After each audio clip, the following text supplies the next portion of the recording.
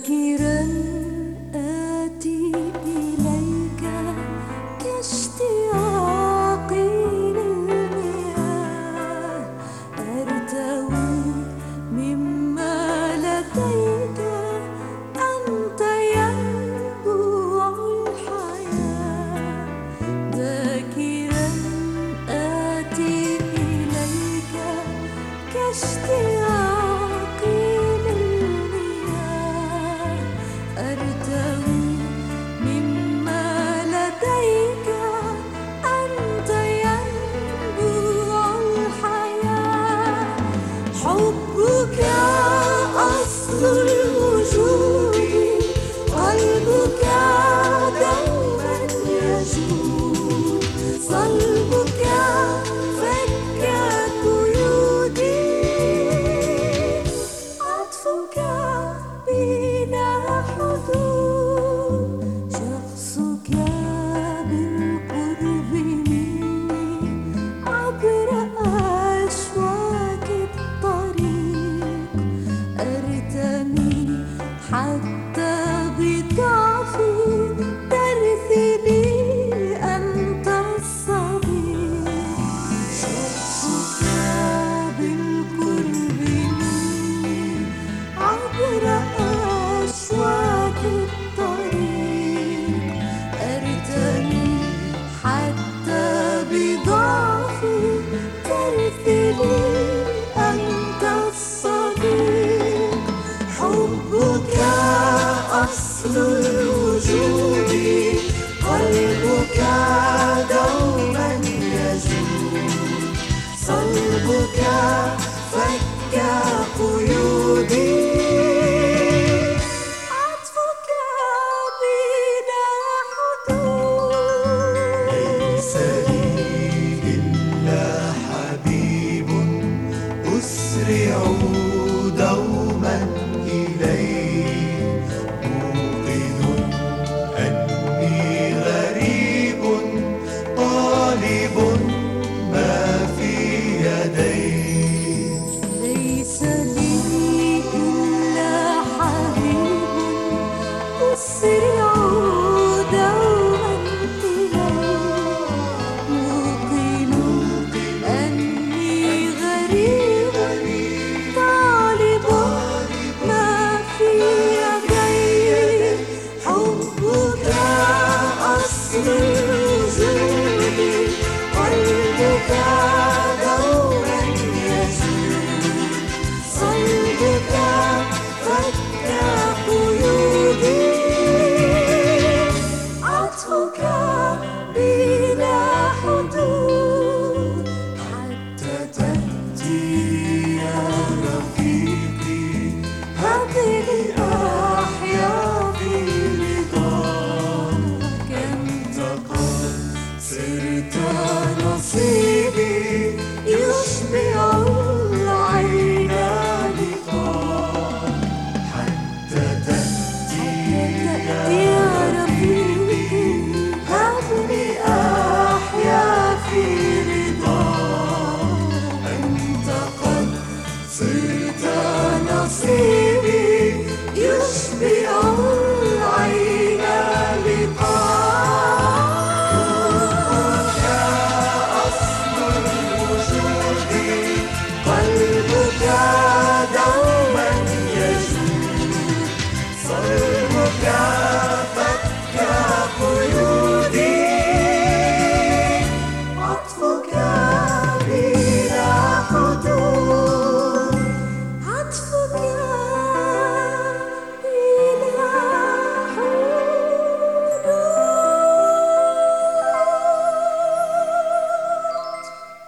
Hello, listening friends. مرحبا بكم أيها الأصدقاء المستمعون. Welcome to this series of messages from 1 Peter. نرحب بكم إلى هذه السلسلة من الرسائل المبنية على رسالة بطرس الرسول الأولى. Last time we started learning how we are to respond to the sevenfold blessing God has given us. في الحلقة الماضية بدأنا نتعلم كيف نتجاوب مع البركة السباعية التي أعطاها الله لنا. Peter tells us there are 6 different ways we need to respond to God's blessings. يخبرنا بطرس أن هناك 6 طرق مختلفة نحتاج بها أن نتجاوب مع بركات الله. In thankfulness to God, be alert. في شكرنا لله لنكن صاحين. In thankfulness to God, be holy. وفي شكرنا لله لنكن قديسين. Thirdly, ثالثا، in thankfulness to God, be reverent. في شكرنا لله لنكن خائفين وموقرين. Look at your Bibles,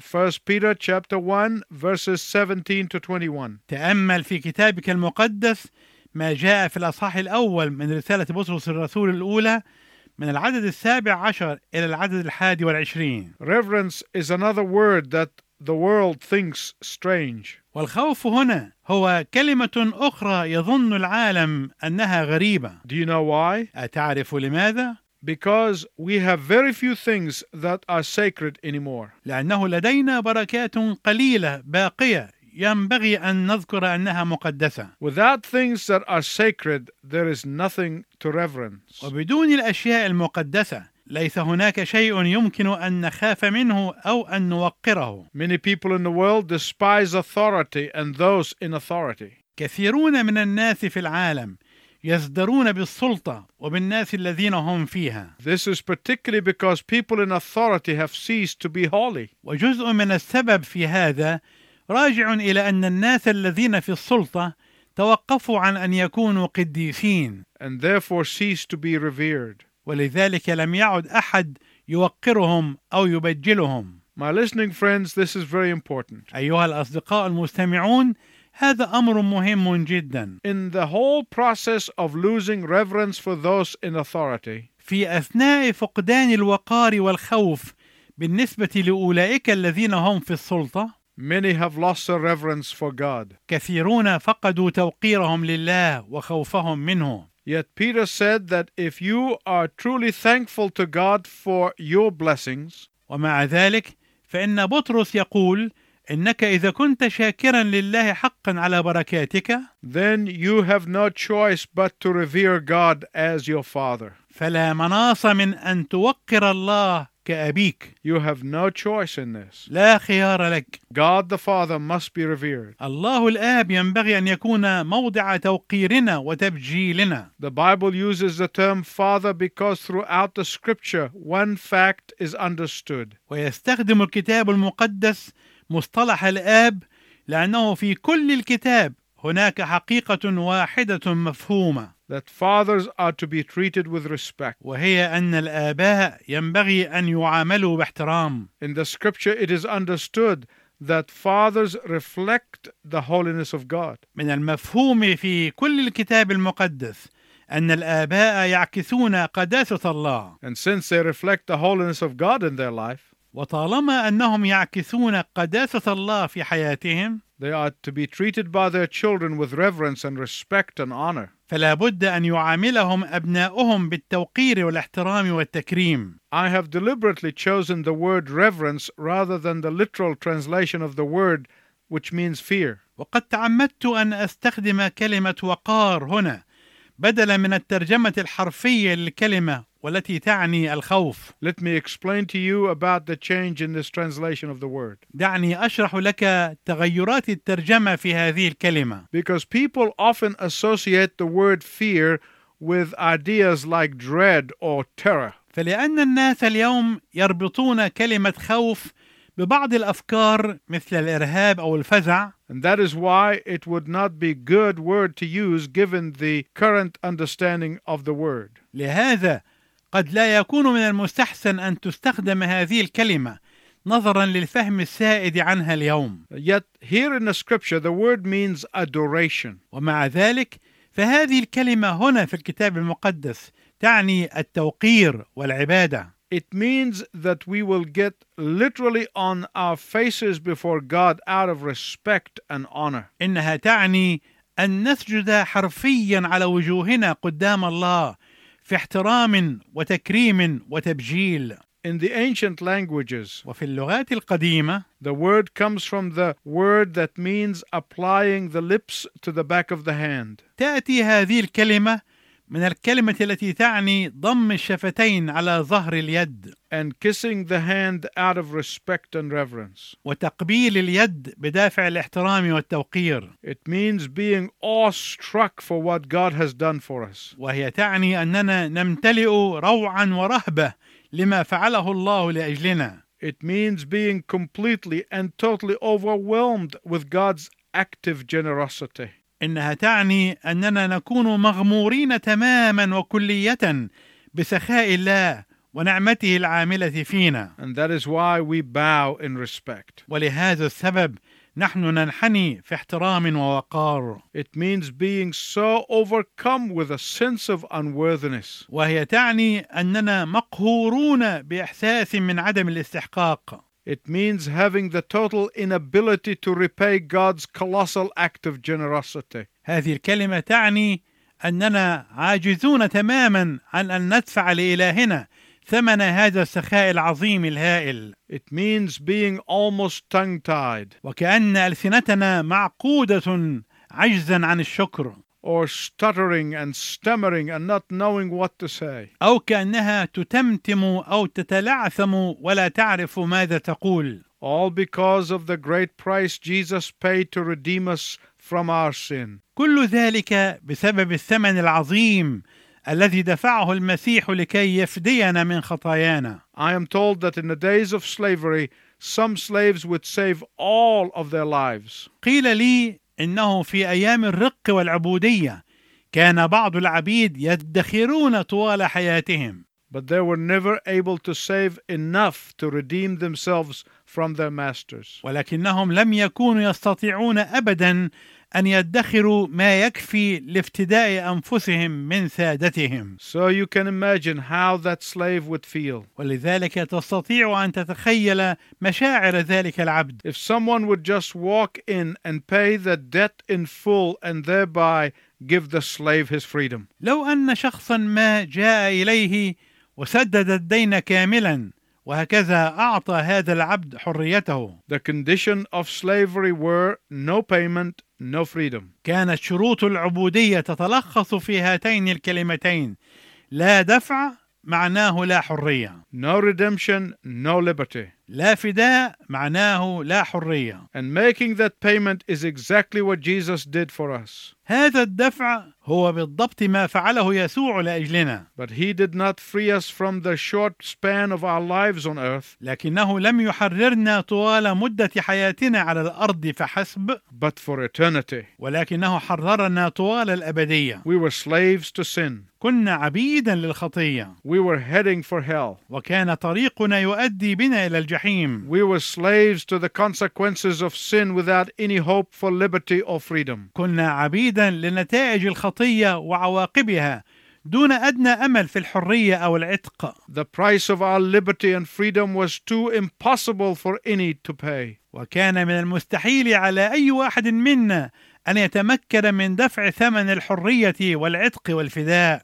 The price could not be paid with all of the money in the world. لم يكن في وسع كل المال في العالم أن يدفع الثمن. The price for our liberty and freedom could not be paid with all of the precious stones in the world. لم يكن ممكنا أن كل الأحجار الكريمة والثمينة في العالم تسدد ثمن حريتنا وعتقنا. But only a perfect and sinless man could have paid for that price. ولكن الشخص الوحيد الذي كان في وسعه أن يدفع الثمن كان ينبغي أن يكون كاملا وبلا خطية. Only a God-man could have paid the price. الإله الإنسان وحده هو الذي كان قادرا على أن يدفع الثمن. And Peter goes on to say, ويستطرد بطرس فيقول: in the Old Testament, the lamb that was offered as a sacrifice in the temple في العهد القديم كان الحمل الذي يقدم ذبيحة في الهيكل had to be completely whole and without blemish. ينبغي أن يكون سليما بلا عيب ولا دنس. No outward blemish like a broken limb. ليس عيبا خارجيا كأن يكون أحد أطرافه مكسورا. Not even an inner blemish like a disease or sickness. وليس عيبا داخليا كداء أو كمرض. That is why very few people could afford to make that sacrifice. ولذلك كان قليلون جدا من الناس هم الذين يستطيعون تقديم تلك الذبيحة. And even when they could afford it, وحتى إذا استطاعوا تقديمها they would get their sins forgiven just for a short time. فإنهم كانوا يحصلون على غفران خطاياهم لمدة قصيرة. Then they would have to go back and find the perfect sacrifice and pay for it all over again. ثم كان عليهم مرة أخرى أن يبحثوا عن الذبيحة الكاملة وأن يدفعوا ثمنها، وهكذا يكررون هذه العملية. And Peter is saying, وما يقوله بطرس هنا هو هذا: what is happening now is that Jesus Christ, the Lamb of God, without blemish and without spot. إن الذي يحدث الآن هو أن يسوع المسيح حمل الله بلا عيب ولا دنس. He had no inner blemish. ليس فيه عيب داخلي. He had no outer blemish. وليس فيه عيب خارجي. What does that mean? ماذا يعني ذلك؟ Spiritually speaking, Jesus was the perfect Lamb of God. بعبارة روحية، كان يسوع هو حمل الله الكامل. Why? لماذا؟ Because he never sinned in thought. لأنه لم يخطئ أبدا في الفكر. He never sinned in word. ولم يخطئ أبدا في القول. He never sinned in deed. ولم يخطئ أبدا في العمل. He never sinned, period. ولم يخطئ أبدا. يكفي هذا. And that is why he and he alone could pay the required price for freedom from sin. وهذا هو السبب في أنه وهو وحده الذي كان يستطيع أن يدفع الثمن المطلوب لتحريرنا من خطايانا. The shedding of his innocent blood. هو سفك دمه البريء. My listening friends, I want to tell you something very important. أيها الأصدقاء المستمعون، أود أنني أقول لكم هذا وهو أمر مهم للغاية. Jesus' death was no ordinary death. إن موت يسوع لم يكن موتا عاديا. It was a sacrificial death. كان موتا مضحيا فدائيا. Jesus' death was no accident. لم يكن موت يسوع مجرد حادثة عرضية. It was planned by God before Adam and Eve ever sinned. ولكنه كان خطة الله التي دبرها قبل أن يخطئ آدم وحواء. You can read it in the scripture. تستطيع أن تقرأ هذا في الكتاب المقدس. It is right here in this passage in Peter. وهي مذكورة هنا في هذا الفصل من رسالة بطرس. And Peter makes this point very clearly in his very famous sermon at the day of Pentecost. ويبرز بطرس هذه النقطة بوضوح تام في عظته الشهيرة يوم الخمسين. In Acts chapter 2 verses 23 he said, فقال في العدد 23 من الأصحاح الثاني من سفر الأعمال: This man was handed over to you by God's set purpose and foreknowledge. هذا الرجل أخذتموه مسلما بمشورة الله المحتومة وعلمه السابق. And you with the help of wicked men put him to death by nailing him to a cross. وبأيدي أثمة صلبتموه وقتلتموه. Because he was the slain Lamb of God. ولأنه كان حمل الله المذبوح. Because his perfect innocent blood was shed. ولأن دمه الكريم البريء قد سفك. Peter goes on to say, يستطرد بطرس فيقول: Now he sits on the bench as a judge. الآن هو يجلس على كرسيه كقاض. He was always a judge. كان دائما قاضيا. He is now a judge. وهو الآن قاض. He will be a judge. وسيظل قاضيا. Some believers have problems seeing Jesus as a judge. بعض المؤمنين يجدون صعوبة في أن يروا يسوع كقاض. Some believers like the idea of Jesus as a baby boy. بعض المؤمنين يحبون أن يفكروا في يسوع الولد الطفل. They like the idea of Jesus as gentle man and healing the sick and forgiving of sinners. وهم يحبون فكرة يسوع كرجل رقيق شفى المرضى وغفر الخطايا. But they do not like the idea of Jesus as a judge. ولكنهم لا يحبون فكرة يسوع كقاض.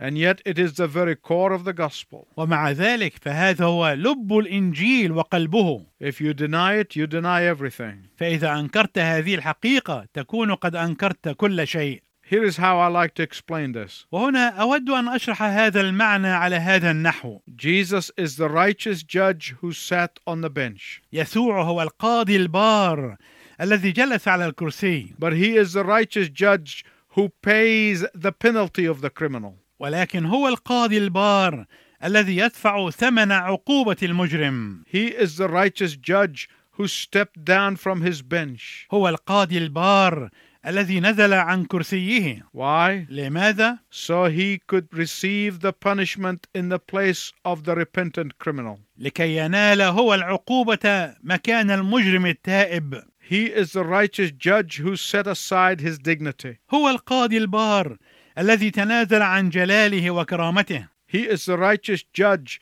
who set aside his honor. هو القاضي البار الذي تنازل عن وقاره وعن مقامه. He is the righteous judge who set aside his reputation. هو القاضي البار الذي تنازل عن سمعته وعن مكانته. Why? لماذا؟ So that he might pronounce the guilty but repentant criminal guiltless. لكي يمنح الحرية للمذنب المجرم الذي يتوب. But here's the most incredible thing of all. ولكن هنا أغرب الأشياء التي لا تصدق على الإطلاق. Now that the judge has paid the redemption price for all those who will turn to him as Savior and Lord. الآن القاضي الذي دفع ثمن الفداء لكل أولئك الذين يتجهون إليه كمخلص وكرب. He is now back on the bench at the right hand of God. هو الآن يعود إلى الكرسي عن يمين الله. That means that Jesus is in a place of authority. ومعنى هذا أن يسوع الآن في مكان السلطة. He is now back at the bench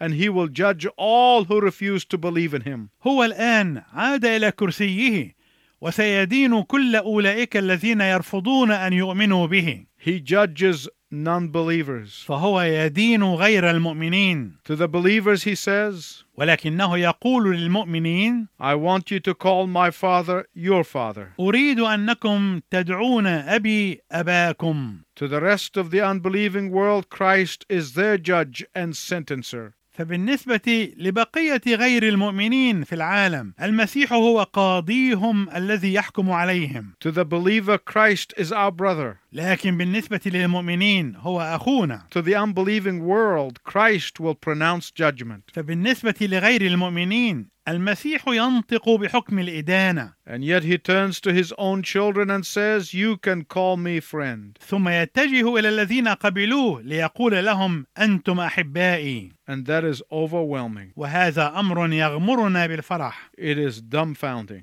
إنه أمر مذهل. This should strike within us a sense of awe and reverence for God. هذا يثير فينا إحساس التوقير والتبجيل والرهبة أمام الله. And this sense of awe and reverence should not just happen every time you hear a teaching about this. ولا ينبغي أن يحدث فينا هذا الإحساس بالرهبة والتوقير فقط عندما نسمع هذا التعليم. This sense of awe and reverence should happen every day. بل إن هذا الإحساس بالرهبة والتوقير والتبجيل ينبغي أن يكون فينا كل يوم. The sense of awe and reverence should happen every moment of every day. هذا الإحساس بالرهبة والتوقير ينبغي أن يكون حادثا فينا في كل لحظة في كل يوم. And that will happen every time we truly begin to count our blessings. وهذا سيحدث فينا في كل وقت نبدأ فيه حقا في إحصاء بركاتنا. And in gratitude,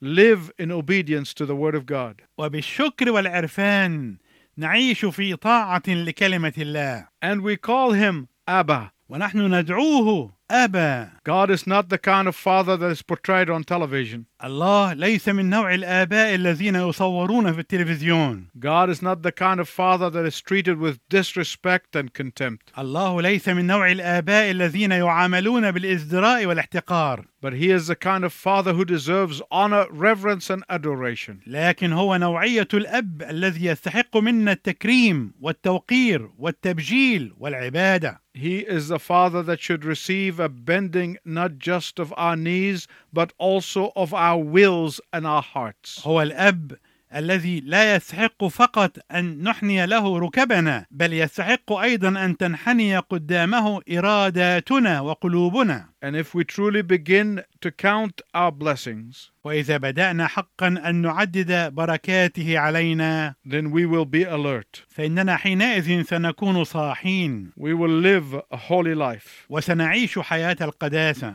And we will be reverent to God. وسنقدم له كل توقير وتبجيل. My time has run out. يبدو أن الوقت قد مر بنا. Until next time, I wish you God's richest blessing. وإلى أن نلتقي معا في المرة القادمة، أرجو لك بركات الله الوفيرة.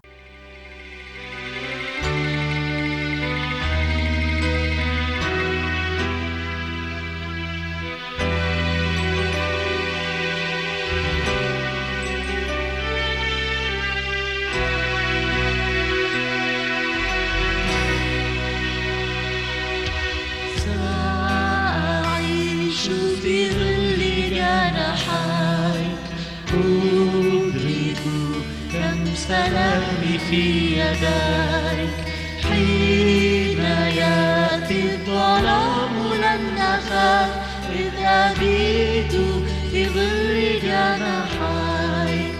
أنت حصني وسلامي وملاذي يا يسوع، فيك أمني وهنائي ورجائي يا يسوع. كل أمني في ظل جناحيك، أنت ترسي فتكلني عليك، تدنو نحوي السهام لا أخاف، إذ أعيش في ظل جناحيك. أنت حصني وسلامي وملاذي يا يسوع، فيك أمني وهنائي ورجائي يا يسوع.